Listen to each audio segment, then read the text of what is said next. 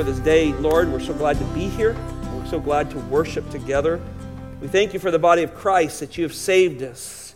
You sent Emmanuel. You sent one born of a virgin, one who could cleanse us of our sins, one who could redeem us and pull us together and unite us in an aspect that the world could never understand. So we thank you, Lord Jesus, for this time of year. We thank you for a time to celebrate, sing such great truth in our songs about the Lord Jesus Christ. Lord, we thank you for the Word of God as we break it forth and we begin to understand it, that it pierces our hearts. It causes us to be more like your Son. And Lord, it is the truth. We stand on a truth. The world doesn't know truth. They constantly change what they think is truth. But we believe the Word of God. So we pray that you would minister to us through the Word. Finally, Father, we remember those who couldn't be here today. There are some who are sick in home, some even dealing with viruses or whatever it may be. Some have had procedures. Lord, we long for them to be here with us. And we know so many of them want to be here, Lord, but we pray that you would encourage them. Many are watching now, Lord. I pray they would be able to hear the Word of God well and they'd be ministered by those truths. Lord, thank you for our missionaries that are around the world, preaching the same truth that we preach here. Lord, please bless their endeavor. In Jesus' name, amen. Well, take your Bibles and turn to Isaiah chapter 7 is the text we will be in. I had Pastor Jerry read that text because it's the correlating passage. It's the New Testament fulfillment of Isaiah 7. But I want to dig into Isaiah 7. It is not an easy passage when you first dive into it. But as we go along, we'll understand there is a beautiful message. And there are not one sign in Isaiah 7. There are two, and we'll discover that. But as we begin to unpack the incarnation of Christ, it is a difficult thing, isn't it? To think about that God steps out of heaven. He dresses himself in humanity. That's what we call the incarnation. Our Lord and Savior dresses himself in flesh. History contains nothing that even remotely approaches the wonders of God in flesh. God would come and live among his people. He would be like his brethren in order to live a sinless life and die. Well, many of the songs we sing, the writers try to capture that, don't they?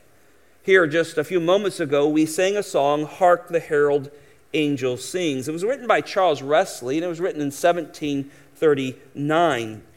When that hymn came out, Charles was trying to express the doctrine of the incarnation. I don't know if you caught that second verse, but let me read that to you. It says, Christ by highest heaven adored. Christ by highest heaven adored. What does that mean? Well, that's the Father. That's the angels. That's the Spirit of God. There is nothing higher than that. That is the highest heaven. God adored Christ. God adored him. And Charles was trying to get that across. He said, Christ the everlasting Lord. So that begins to help you understand that Christ is not just somehow begotten here on earth, and that was the beginning of him. He's eternal. He's eternal. Only his flesh, only his humanity began then. He has always existed. Then he said this, late in time, behold him come. Well, this is the long expected one. Isaiah 7 is going to give us this sign of one who's coming, born of a virgin, born under the law, that he might redeem us. And now they've seen the light. He's come late in time. Behold him come, offspring of a virgin womb. Boy, that's the work of God. No one can do that. And then this statement just grasped me when I sing it. Veiled in flesh, the Godhead see. You want to see God? Look to Jesus. He is God, and he is the exact representation, Hebrews 1 says. When you've seen him, he says, when you've seen me, you've seen the Father. The Word came and we beheld him, full of grace and truth. There's nobody described like that except God. And so Wesley was trying to help us understand the deity, and he said, hail the incarnate deity, pleased with us in flesh to dwell. God was pleased to dwell with us.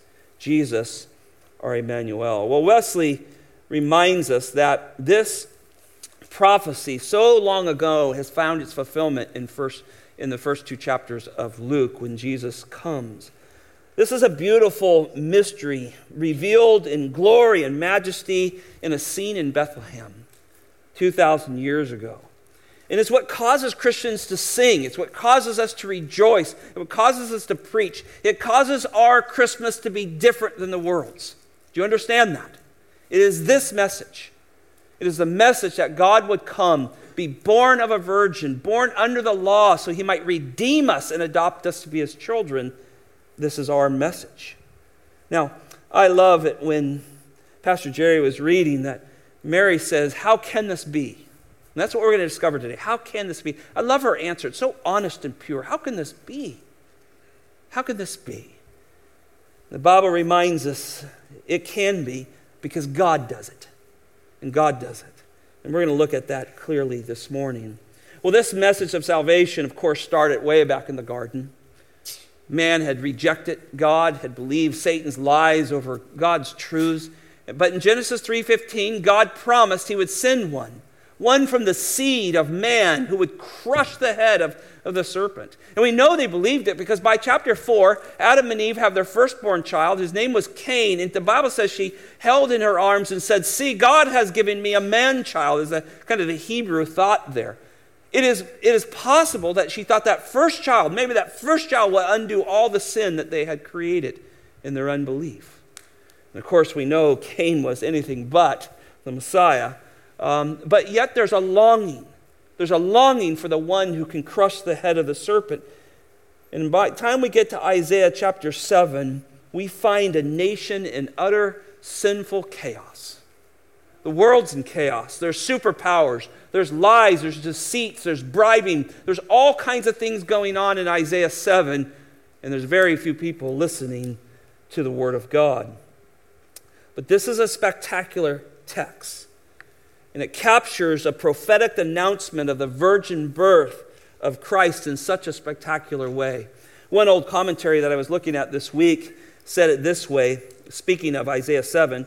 It says, of measureless importance to the universe, to the world, to every individual of human family is the prophecy to which we now come. On the fulfillment of this prophecy, all Christianity rests as the building rests on a foundation. So here, as we begin to look at these pages, we begin to understand that Christ has to come into the world. He has to come into the world in such a way that he's untouched by sin, and he has to remain untouched by sin. And Christmas and Easter and all of life is in vain if he does not come into this life separate than the sin of man. And so we hold to the virgin birth, the virgin conception and birth of our Lord Jesus Christ. It is such an important part of what we believe. I think what also strikes me when I began to study this passage is just how difficult life was.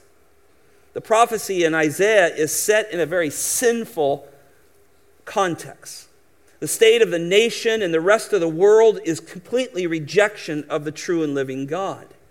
And time's flying by in this first part of Isaiah. From Isaiah chapter 6, where you start that, and of course Isaiah has a vision of heaven and God and all the things that are going on there. We have the death of King Uzziah. And then from there, this 20 or 25 years seems to pass by, and the 16-year-old Jotham, one of the kings, and the sons of Uzziah, the king of Judah, he's even passed over in this text. You have to see this in 2 Kings and 2 Chronicles and so forth, what's happening there. But in this text, we come to a king Ahaz. He's the son of Jotham, and he's a wicked man. He's so entrenched in idolatry that he'll offer his own son to Moloch and as a burnt sacrifice. This is where the nation was. I think sometimes we think we live in bad times, don't we? You ain't seen nothing till you see Isaiah 7. This was a godless pagan time. The nation had turned its back on God. But there is no black of darkness that cannot be quenched by the brilliance of the glorious Christ. And that's what's going to break through in this dark time. There's going to be a sign given, a prophecy given that there's a bright light. And it is a hope of our eternal existence. So I think this is a message to such good news for us in 2020. Well, let's see what we can learn from Isaiah 7 so that we can become more serious and joyous worshipers this Christmas season. Let's look at 4 thoughts this morning. Number 1, a message of hope while godless rulers reign. A message of hope while godless rulers reign. Look up with me in the first 2 verses, chapter 7 of Isaiah 1 and 2.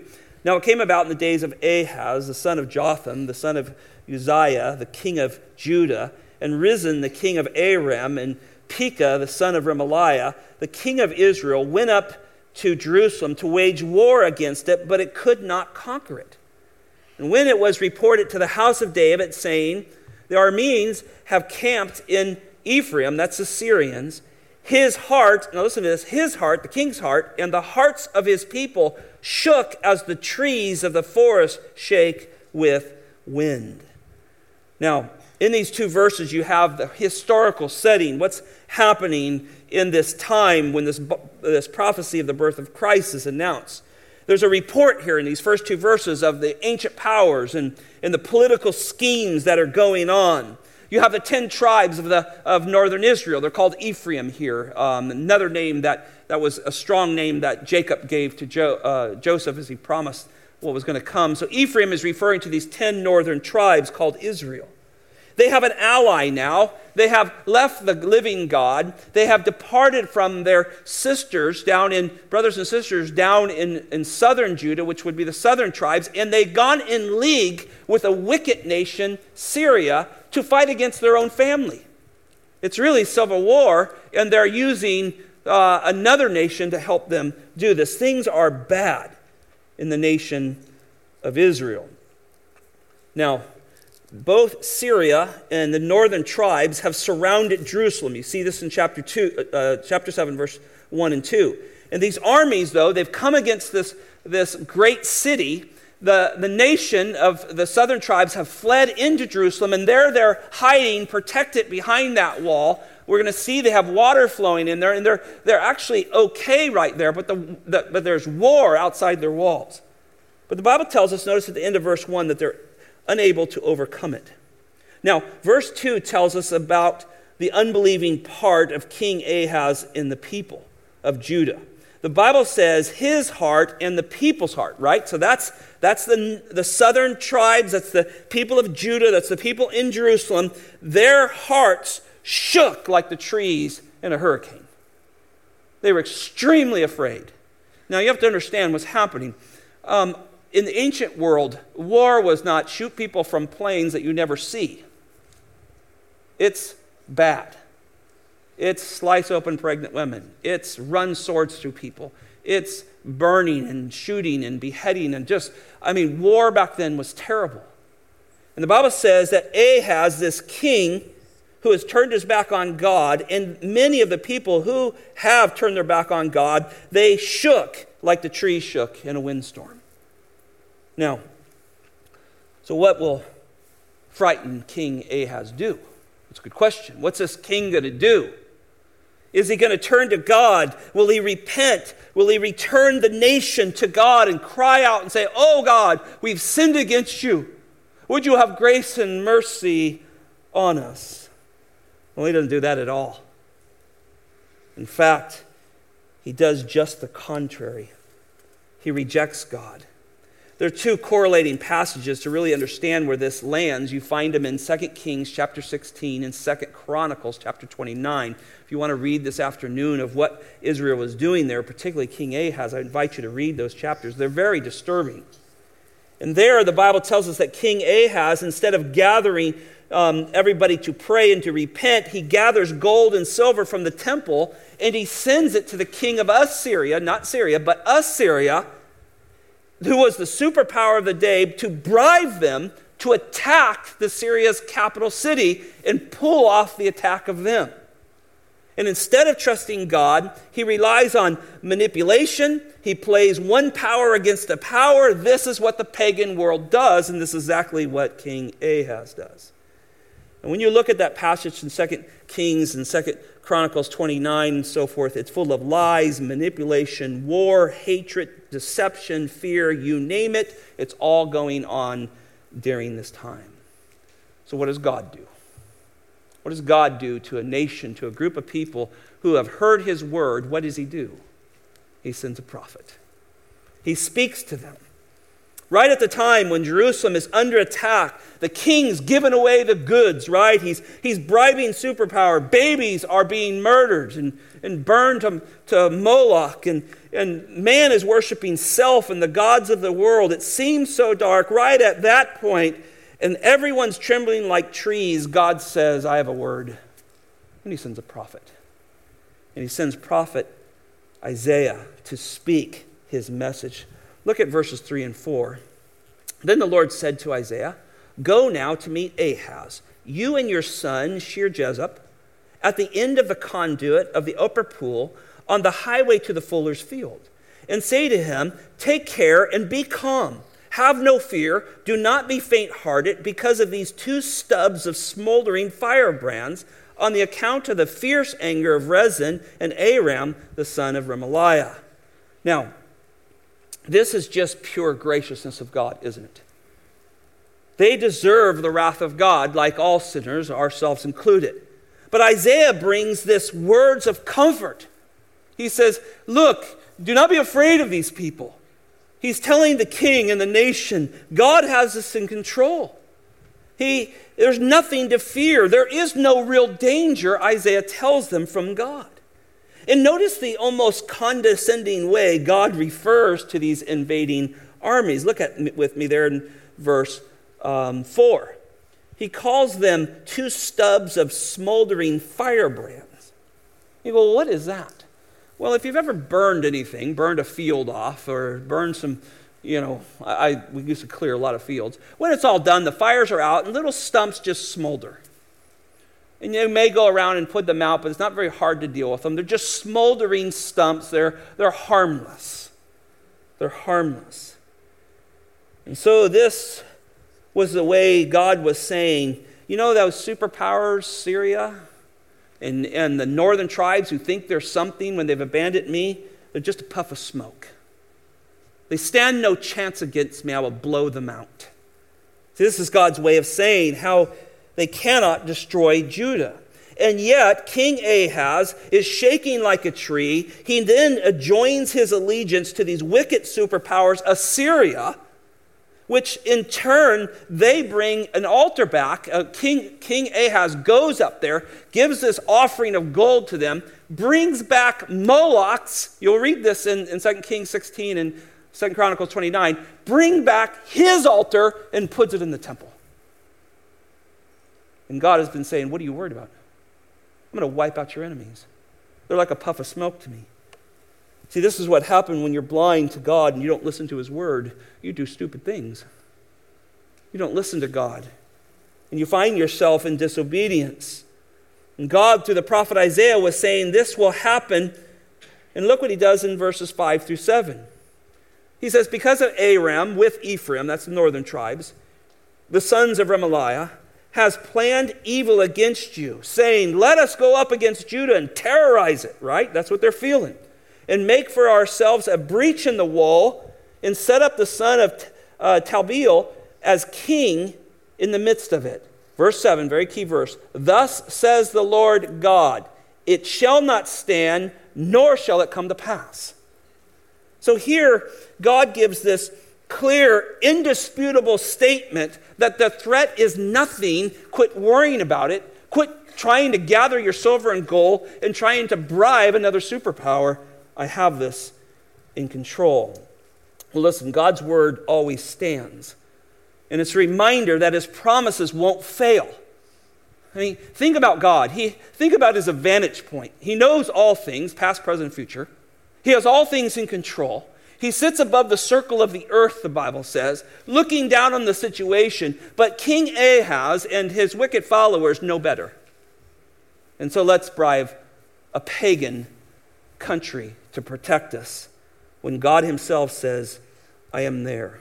Well, listen, the word is so true just today in 2020 as it was 700 years before the birth of Christ. This is our God. He knows what's going to happen.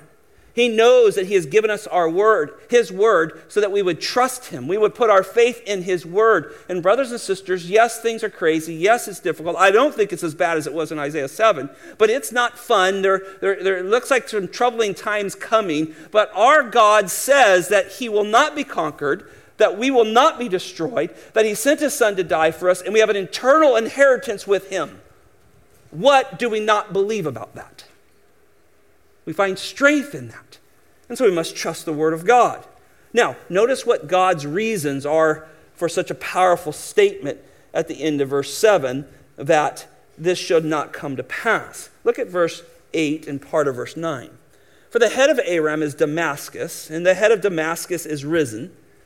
Now within another 65 years, Ephraim will be scattered, so that it is no longer a people. And the head of Ephraim is Samaria, this is the northern tribes, and the head of Samaria is the son of Remaliah, that's Pekah. Okay? So what God says is, look, these are weak leaders. This King Rezin, he's a weak leader. And God's telling King Ahaz and the nation that he's no threat, and therefore Syria and its capital city should not be a big deal. Yes, they were violent, and there's a lot of things that went on, and they heard about the wars, and they heard about the killings that were going on and so forth, but he says, do not worry about them. Then he turns to the northern tribes. This is where King Pekah would have been. He is a godless king ruling in the northern tribes. He says, he is an inconsequential figure. You do not worry about him.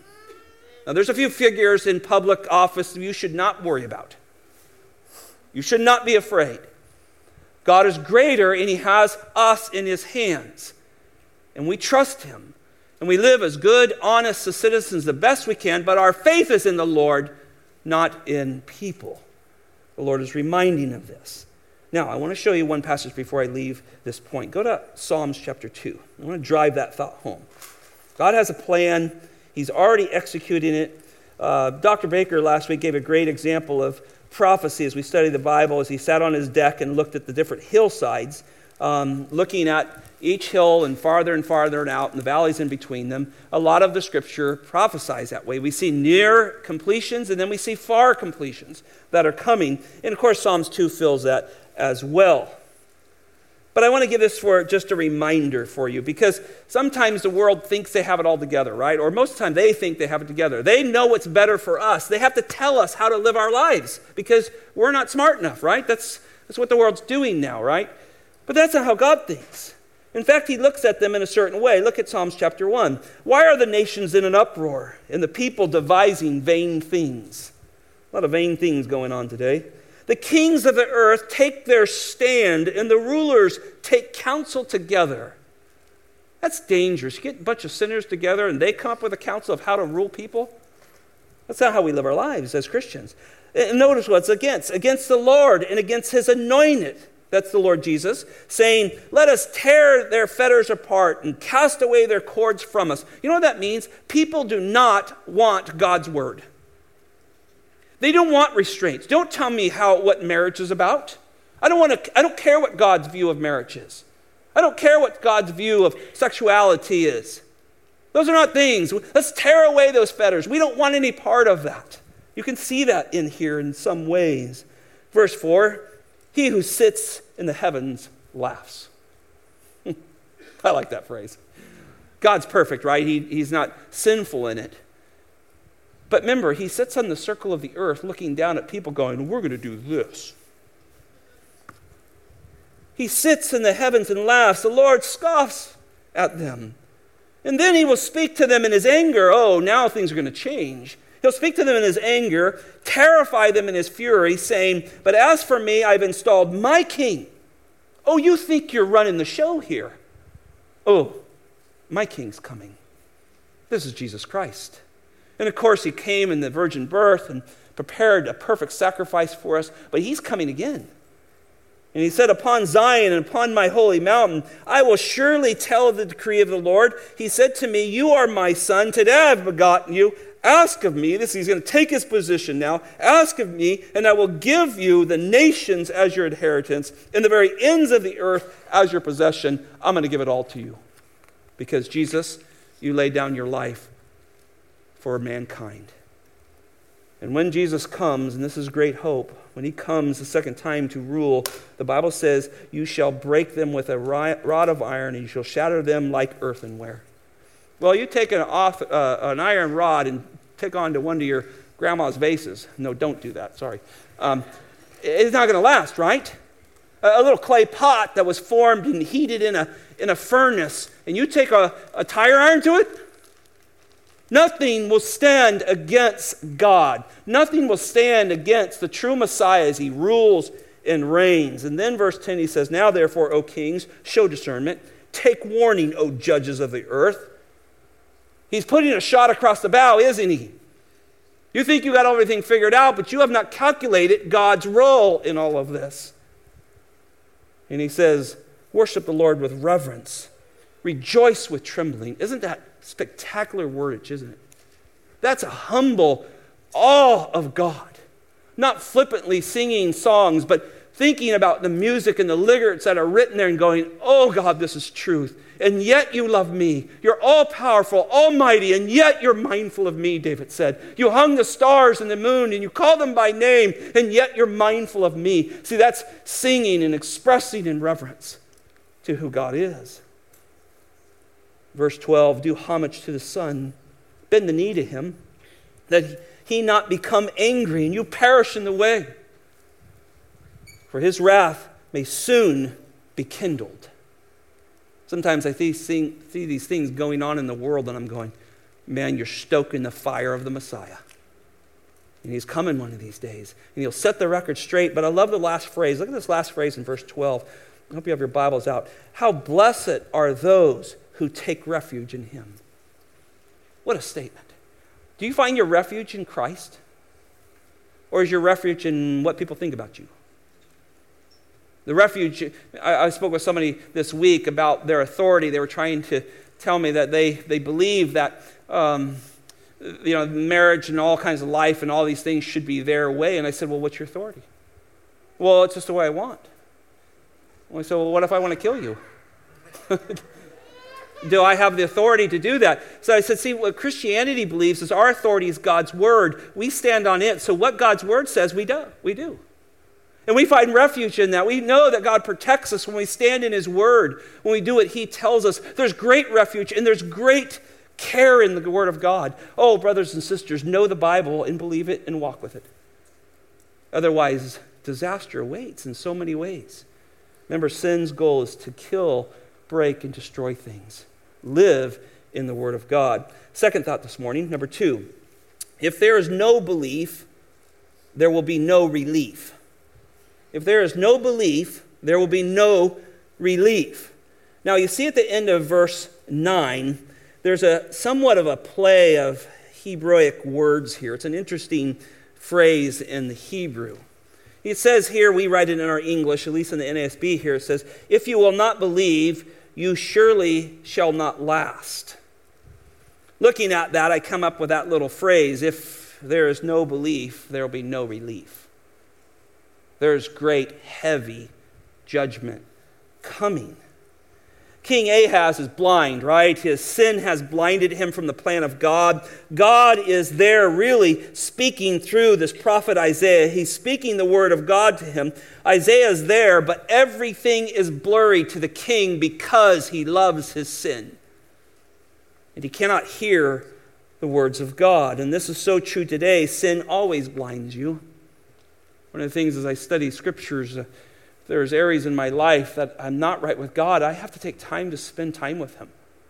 There's no way to study Isaiah 7 and not be right with God. It's such a difficult passage to try to understand all the things that are going on here. I want to be right with God because even Christians, we can get blurry of the will of God because of sin. Sin is a blinding agent. And so we are to repent of those things.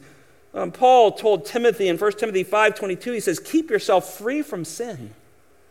Keep yourself free from sin. And when I study my Old Testament like this, or even the New Testament, when men and women brought up who want to live in sin, what comes with it is blindness. Here's God speaking through Isaiah to King Ahaz, and Ahaz can't see a lick. The sin has blinded him. In this text, though, you find some fascinating symbols and actions that speak really loud. Notice in verse 3, the Lord says to Isaiah, take your son Shear-Jashub with him. And now here's this little boy. If you look at this text, I thought, why does he say take his little boy? If you do the math and you start working out to 722 when the northern tribes fall, this little boy could be probably somewhere between 4 and 10. He's a little boy. And God says, take him with you. And when you look at this text in verse 3, he doesn't say anything and he doesn't do anything, but his presence is important. In fact, Shear-Jashub means a remnant will return. Now that's interesting. Isaiah has a son with him whose name is prophetic.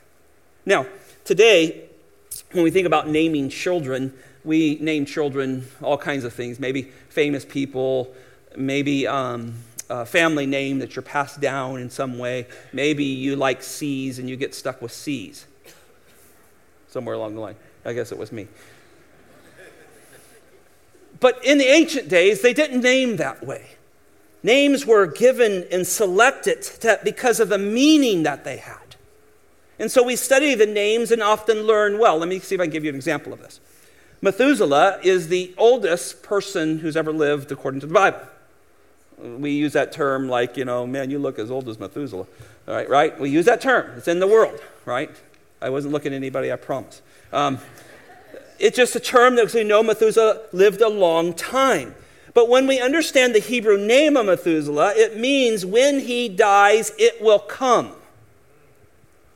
Oh, so that leads us to start to think, well, this is a little bit strange, but let's examine why his name is that way. Well, who's his father? Well, his father's Enoch. Enoch was one of 2 men who never died. Genesis chapter 5, verse 24 says, he was not, for God took him. Some of your Bibles will just say, God took him. Just came along and swooped him up and took him off to heaven. Now, when Enoch is 65 years old, he has Methuselah. And Methuselah's name, again, means when he dies, it will come. Methuselah brings forth Lamech and Noah. And when you think about this and you do the math of Genesis 5, we find out about the same time Methuselah dies, Noah's ark is ready, and judgment is poured out into the earth. When he dies, it will come. So sometimes, not all the time, as you're doing your exegesis in the Old Testament, particularly here, and you come across a name in this little boy, and his name is there, and you go, why is he there? You should look into it. I'm going to give you some more of that just in a few moments. Now, here we see one more piece in this puzzle that we must think about before we move on. Notice in verse 3 that Isaiah is told to take his son to a precise place. Look back with me. Take him and go to the end, notice the end of verse 3, the end of the conduit of the upper pool on the highway to the fuller's field. Now, God's word repeatedly uses geographic positions to teach truth. Many believe that Genesis 22, where Abraham was prepared to sacrifice Isaac on that altar, is later the same area or even possibly the same mount where Jesus Christ dies on Golgotha. And so some of these places are tremendously attached. It isn't hard to study Jacob and his vision of the Christ coming up and down the ladders and building altars in places. They all represent places that come later on. But isn't this interesting? Here Isaiah is told, go to the end of the conduit of the upper pool, the highway of the fuller fields. So Isaiah was supposed to stand in this very spot right here into the conduit by the fuller's field, and he was to give this prophecy to King Ahaz. Now, the prophet was to have no fear. Notice in the verse, he's to have confidence as he speaks that the enemies of Judah are just smoking stumps, they're no threat.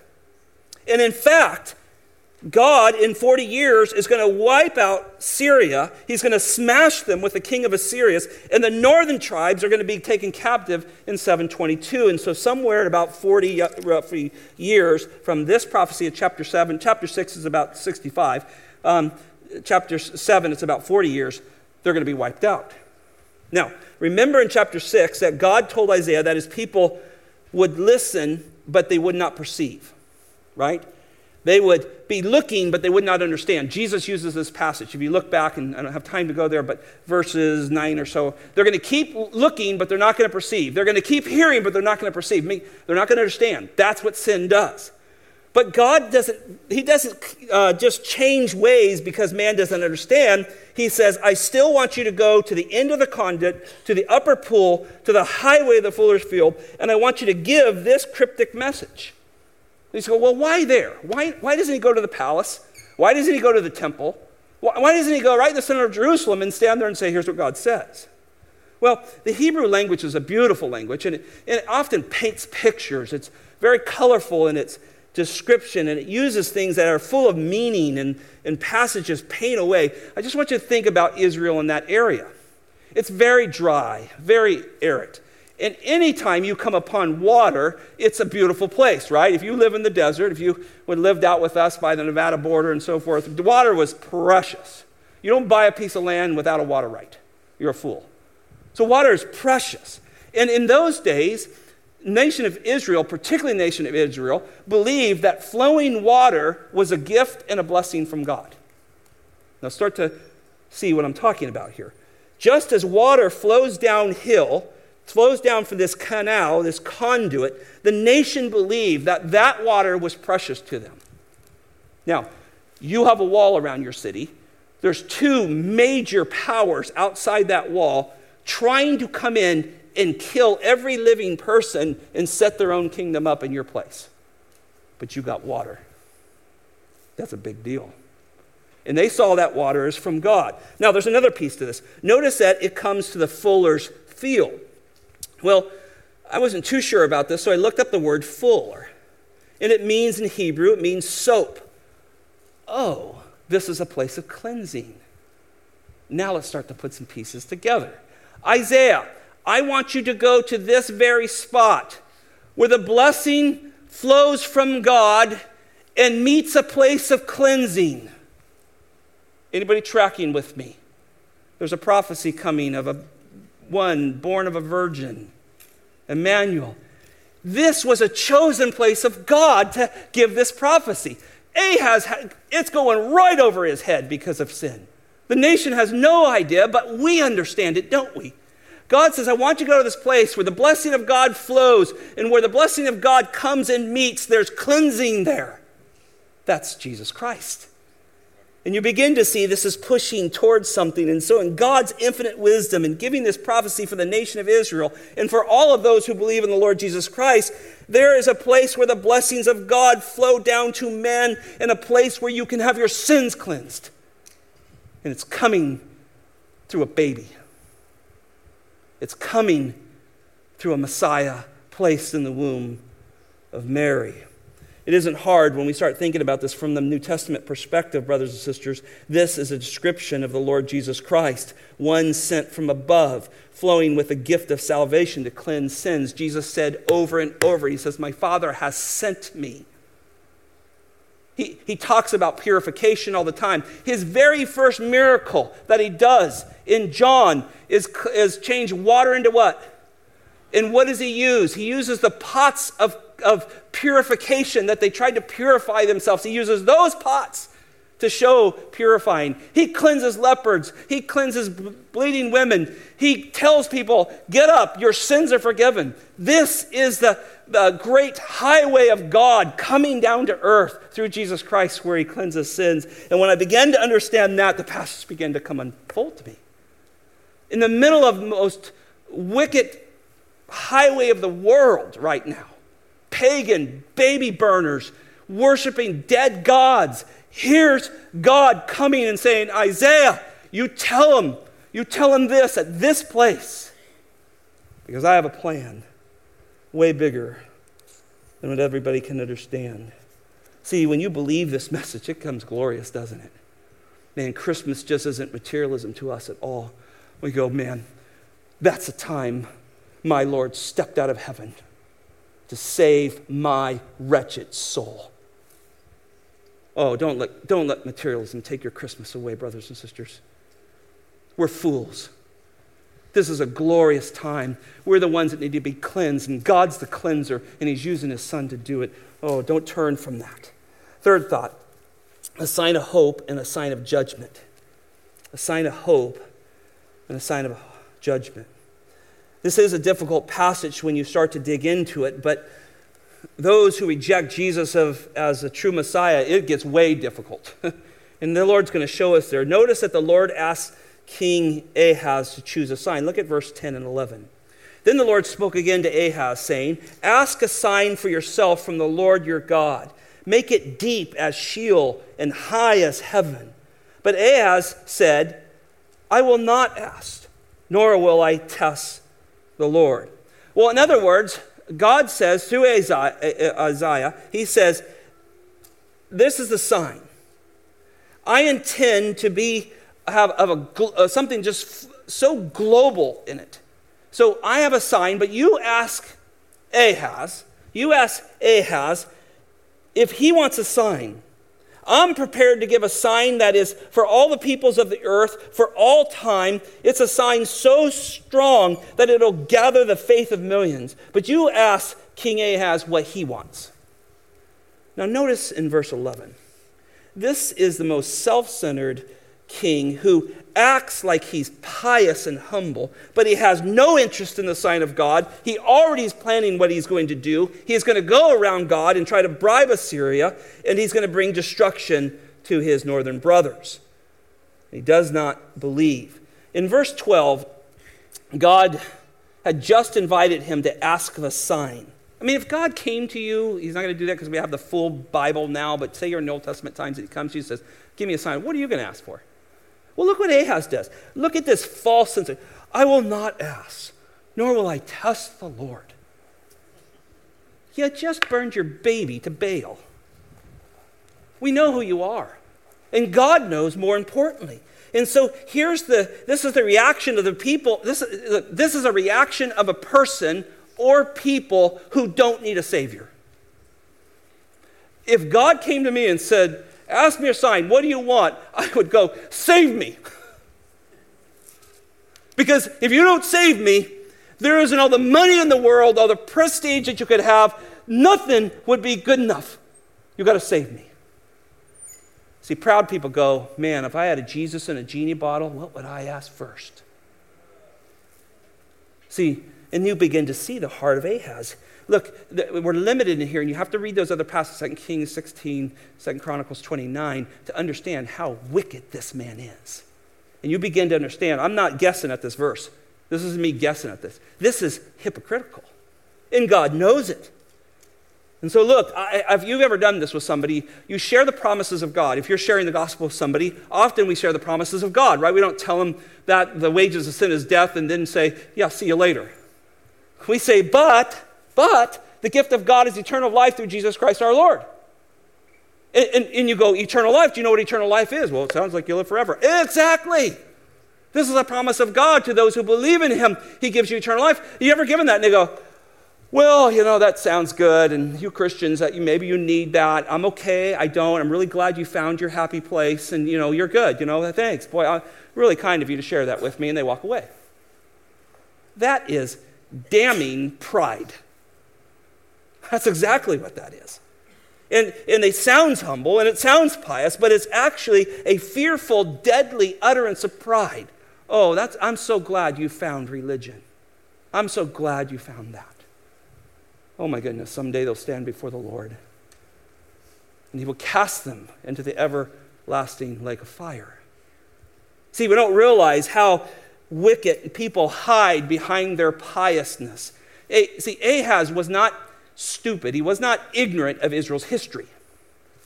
He believed in God. He knew God created the heavens and the earth. He understood all that. But God didn't do things the way he wanted, so he went to his neighbor's gods to try to get his will. See, that's what people do. "Oh, I believe in Jesus if he would just heal me. I believe in Jesus if he'd take me out of debt." See how self-centered that is. That's exactly what Ahaz is doing here. He does not believe God. Look at verse 13 with me. And then he said, this is Isaiah, God speaking through Isaiah, "Listen, O house of David. It is too slight a thing for you to try the patience of men, that you will try the patience of my God as well. In other words, Isaiah answers the king and says, look, it isn't enough that you tire me out, but you're tiring God out with your lies and deception.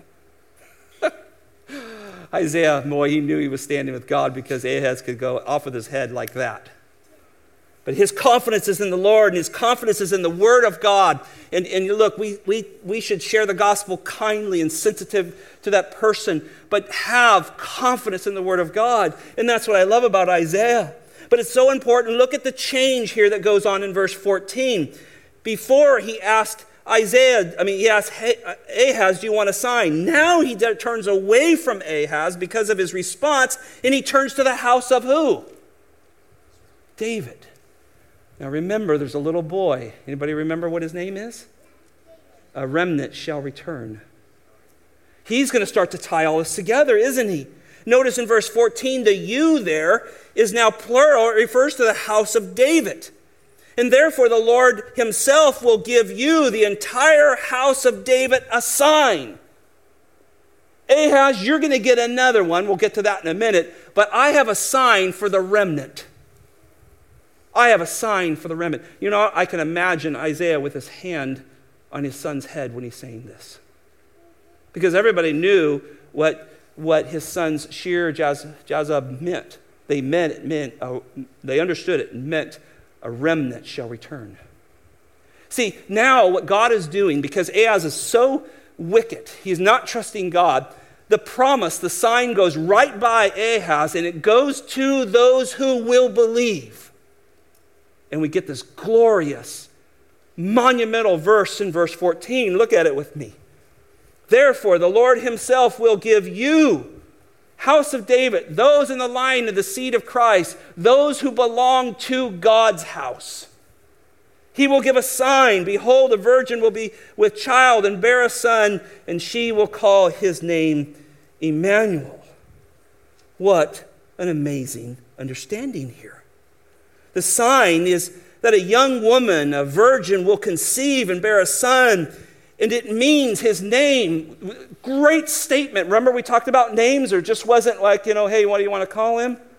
Emmanuel sounds good. No, this is a meaning. God gave this name. God is going to come and dwell among his believers. He's going to dwell with us. Now, despite wickedness of the kings and the nations, God will have himself a remnant. Boy, it isn't hard to go to Zechariah and start studying about 10, 11, 12, particularly 12, 10. There it says there's this remnant, even of Israel during the worst of end times. They'll look upon the one whom they have pierced and believe. See, God will have a remnant. And the remnant is always people who believe. They find the relief. Don't believe, no relief. This is what God is saying in this passage. And the relief is in Emmanuel. Now, a lot to do with this word for virgin, right? And it's not wrong to translate it a young woman. Some people will argue with you and say, I looked up the Hebrew and it says young woman. I think the Hebrew actually allows that. And the word can even mean a young married woman, or it can mean a young unmarried woman. And you go, what are you getting at, Scott? Well, that's not a sign. It's not a sign. Look, young women have sons all the time. My daughter-in-law is about ready to give me another grandson. I'm really excited about it. A lot of you women have bore children or raised somebody else's.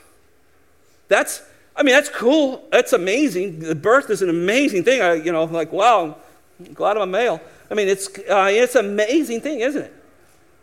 But it's not supernatural. Let me tell you what a sign is. A sign is when a woman who has never known a man has a child. That's supernatural. That's a sign.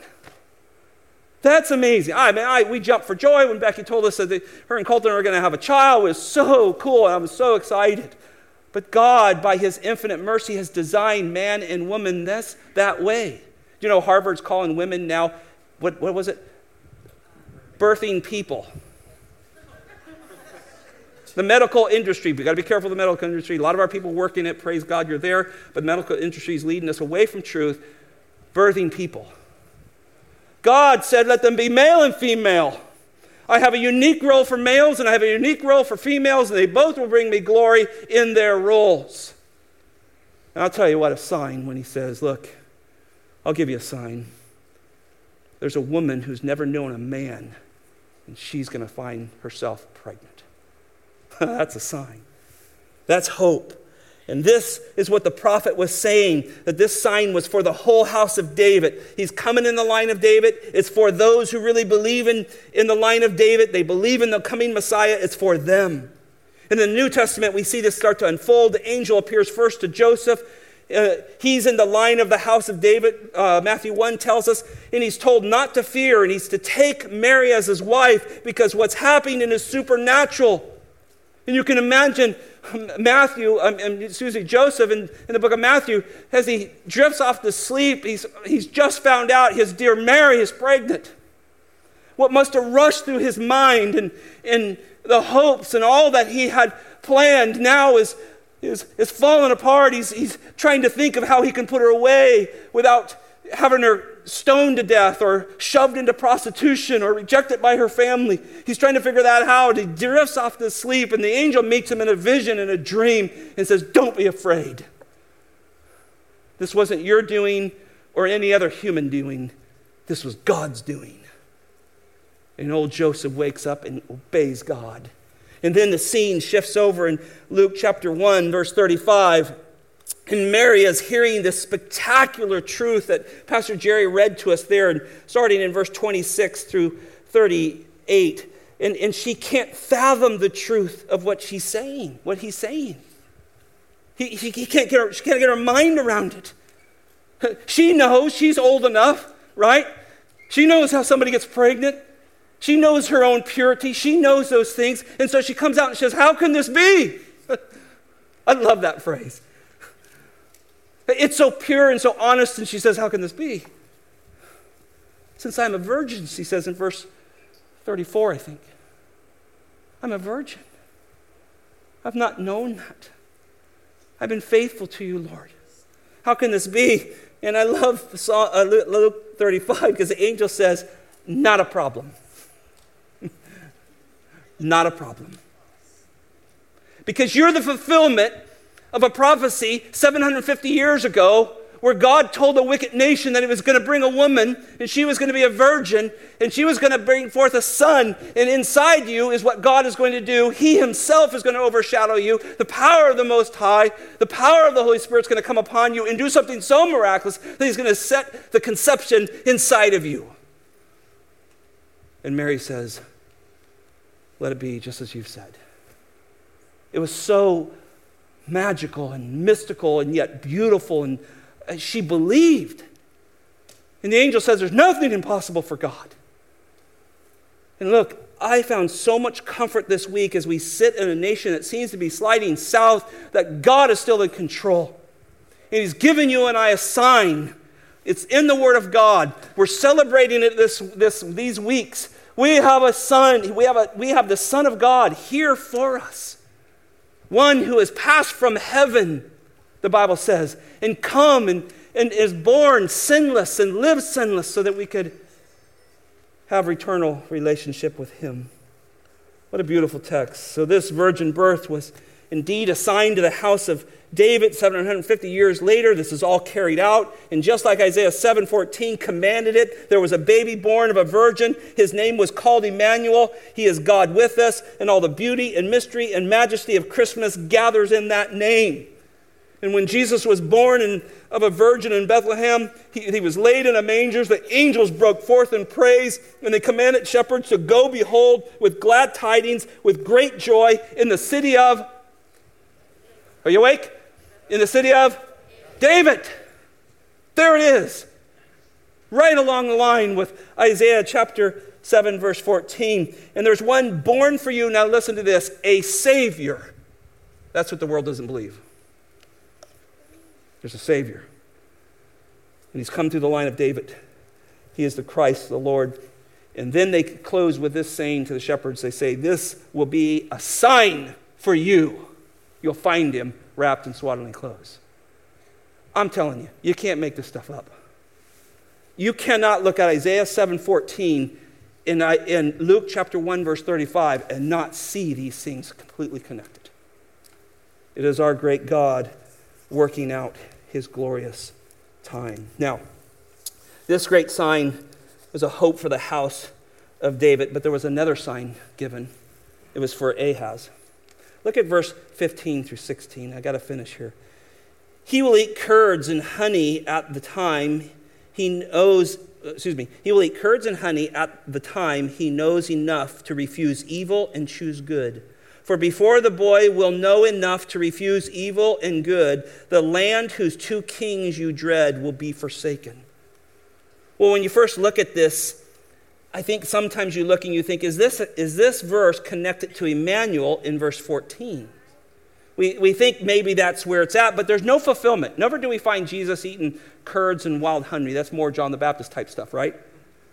And so we begin to realize, wait a minute, this is a sign for Ahaz. The land of the two kings that he's not supposed to be in fear of is indeed going to become deserted. It's going to become devastated from war, and there'll be little to eat it but just natural things. Now, the he in the passage, you're trying to figure out who that is. I think the he is standing right there. I think it's Isaiah's son. I think he's saying this one who will be a remnant won't die. But he's going to go through this land as he gets older, and he's going to see the results of when people choose evil versus good. And he's going to go around, and there may be one cow or a couple cattle left and maybe some honey, and they're going to try to survive after that as they go into this land, as they go up to the northern territories of Israel. If they go into Syria, that has been wiped out, stripped of all of its good, all its people are dead or in captivity, and they're going to realize, wow, this is what happens when you choose evil. Judgment comes. And he's standing right here. Sheer Jezeb. He's a remnant. And he's going to know, because of your wicked deeds, Ahaz, he's going to understand what happens when you choose evil. What an illustration. This little boy grows up to see what happens when you reject the God of all creation. He's going to see, I don't want to follow King Ahaz. I want to follow God. What a beautiful prophecy that this turns out to be. So you can see these two signs in Isaiah 7. The first is a wonderful sign of a coming Messiah born of a virgin whose name will be Emmanuel. The second sign was for an unbelieving king concerning the invasion of Assyria that in 722 wipes out Israel, wipes out the northern tribes. But yet there's comfort because this little one will be part of a remnant that shall return. Most people perish like King Ahaz. Most people reject God. Only 8 of them got on an ark. After 120 years of a man preaching repentance and deliverance in God, 8 people get on an ark. Millions die. Most people reject it, but not all. And this is why we preach the word of God, because he always has a remnant. He always has people that he has designated, called from the foundations of the world to come. We don't know who they are. They don't have ease for elect on their head. We preach the gospel. We live the gospel because God is saving. And we're prepared to come alongside of him, and we give the message there was a baby born of a virgin. He came from heaven, the blessing from heaven. Here he met that blessing came to earth where he cleansed our sins right at the conduit in the fuller's field. That was the cross. That's the cross. And that's where we put our faith in it. The conduit and the cleansing come together, and our sins are forgiven. Well, let me just quickly finish with just a few theological thoughts. Number 4, must we believe in the virgin conception and birth? People ask me that all the time. Well, let me give you a couple of quick thoughts. The integrity of the gospel is at stake based on the truth of the virgin birth. What kind of gospel do you have if you cannot assure that Jesus was untainted by depravity? Well, you can go, well, you can believe in him, but we're just hoping, we've got our fingers crossed that, Adam's blood didn't get into him. Man, you can't share the gospel without the virgin birth. Virgin conception is part of who we are. It's what we share. The scriptures is the ultimate authority of God himself, and we understand that. God himself is the authority of scriptures, and this is what he said. He said, the Most High will overshadow her. The Spirit of God will come upon her, and she will be with child. And for that reason, the Bible says, he shall be called what? Holy. absent of sin. Look, virgin birth is in our doctrinal statement. Go read it online. You have to believe in the doctrine of the virgin conception and birth because salvation rides on it too. The virgin birth proves the eternal existence of the Son of God before the miraculous conception in Mary's womb. The only thing that was not pre-existing was the humanity of Jesus. Jesus added humanity, but he always existed. In the beginning was the Word was with God, and the Word was God, and the Word became flesh and dwelled among us, and we behold the glory and grace, right, of God. He came. He's been pre-existent. And so he had to become fully God and fully man. One person with two natures, a divine nature and a human nature, all collectively working together in sinless perfection to be our Savior. Deity of God, that he was sinless. Man, so he could represent us and die on a cross. Oh my goodness. Virgin birth is so important to what we believe. Isaiah 9:6 says, unto us a child is born. There's his flesh. Unto us a son was given, not born, given from God. Back to Psalms 2 there. Third, Messiah has to be a virgin conception in order to guarantee his sinlessness. All descendants of Adam are sinners, Romans 5:12. If he's a product of Adam, we're dead. Eternally dead. He had to be separate from that. And though I'm sure Joseph was a great human father, he was not the father of Jesus. Praise God. And I'm so grateful for Joseph. He was a godly man and a kind man, it seems. But he wasn't the biological father of Jesus because Jesus was separate from man, so he could be our redemptive one. Fourth, the virgin birth launched his earthly ministry. I thought long and hard about this. Because Jesus was fully God and fully man, his life was sinless. His miracles were perfect. His truth was freeing. His sacrifice was substitutional. And his resurrection was our assurance. You take that at all with man's sin, none of that happens. I mean, I look at his life and study his life. You've heard me preach his life. I just finished Mark. We can be assured all those things are true because of the virgin birth. This is how powerful the virgin conception and birth is to us. The virgin conception and birth of Jesus must be part of the Bible-believing Christian's confession. That's why we put it in our doctrinal statement. Without it, we will have no assurance that our sins are forgiven. And think about this. 1 John chapter 4 says the Antichrist is against the virgin birth.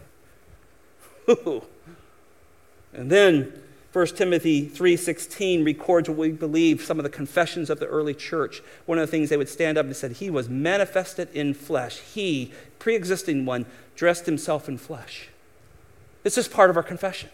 The virgin birth is key to our salvation. Isn't this beautiful? Let's pray. Father, thank you for this time, Lord. I could talk about your son all day long.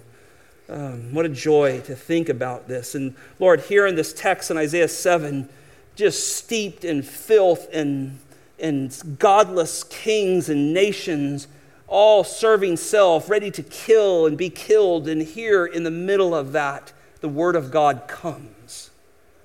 Where the blessings of heaven meet cleansing, regeneration, washing away of sins, there's the message given. And that message is Jesus Christ, born of a virgin, born under the law to redeem us and make us adopted children of God. That's Christmas. Thank you, God. In Jesus' name, amen. Will you stand with me for a closing benediction?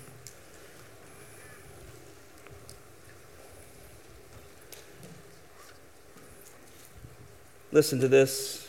Something I just wrote this morning, but come out of the sermon. Oh, gracious Heavenly Father, may your light and glory continue to shine upon us and cause us to constantly remember the great work you have done. Cause us to see and believe that you sent your Son, born of a virgin, born under the law, so that you may redeem us and claim us as your children. May we worship in truth this season. That blessing flowed from heaven, cleansed our souls as we celebrate Christmas. Amen.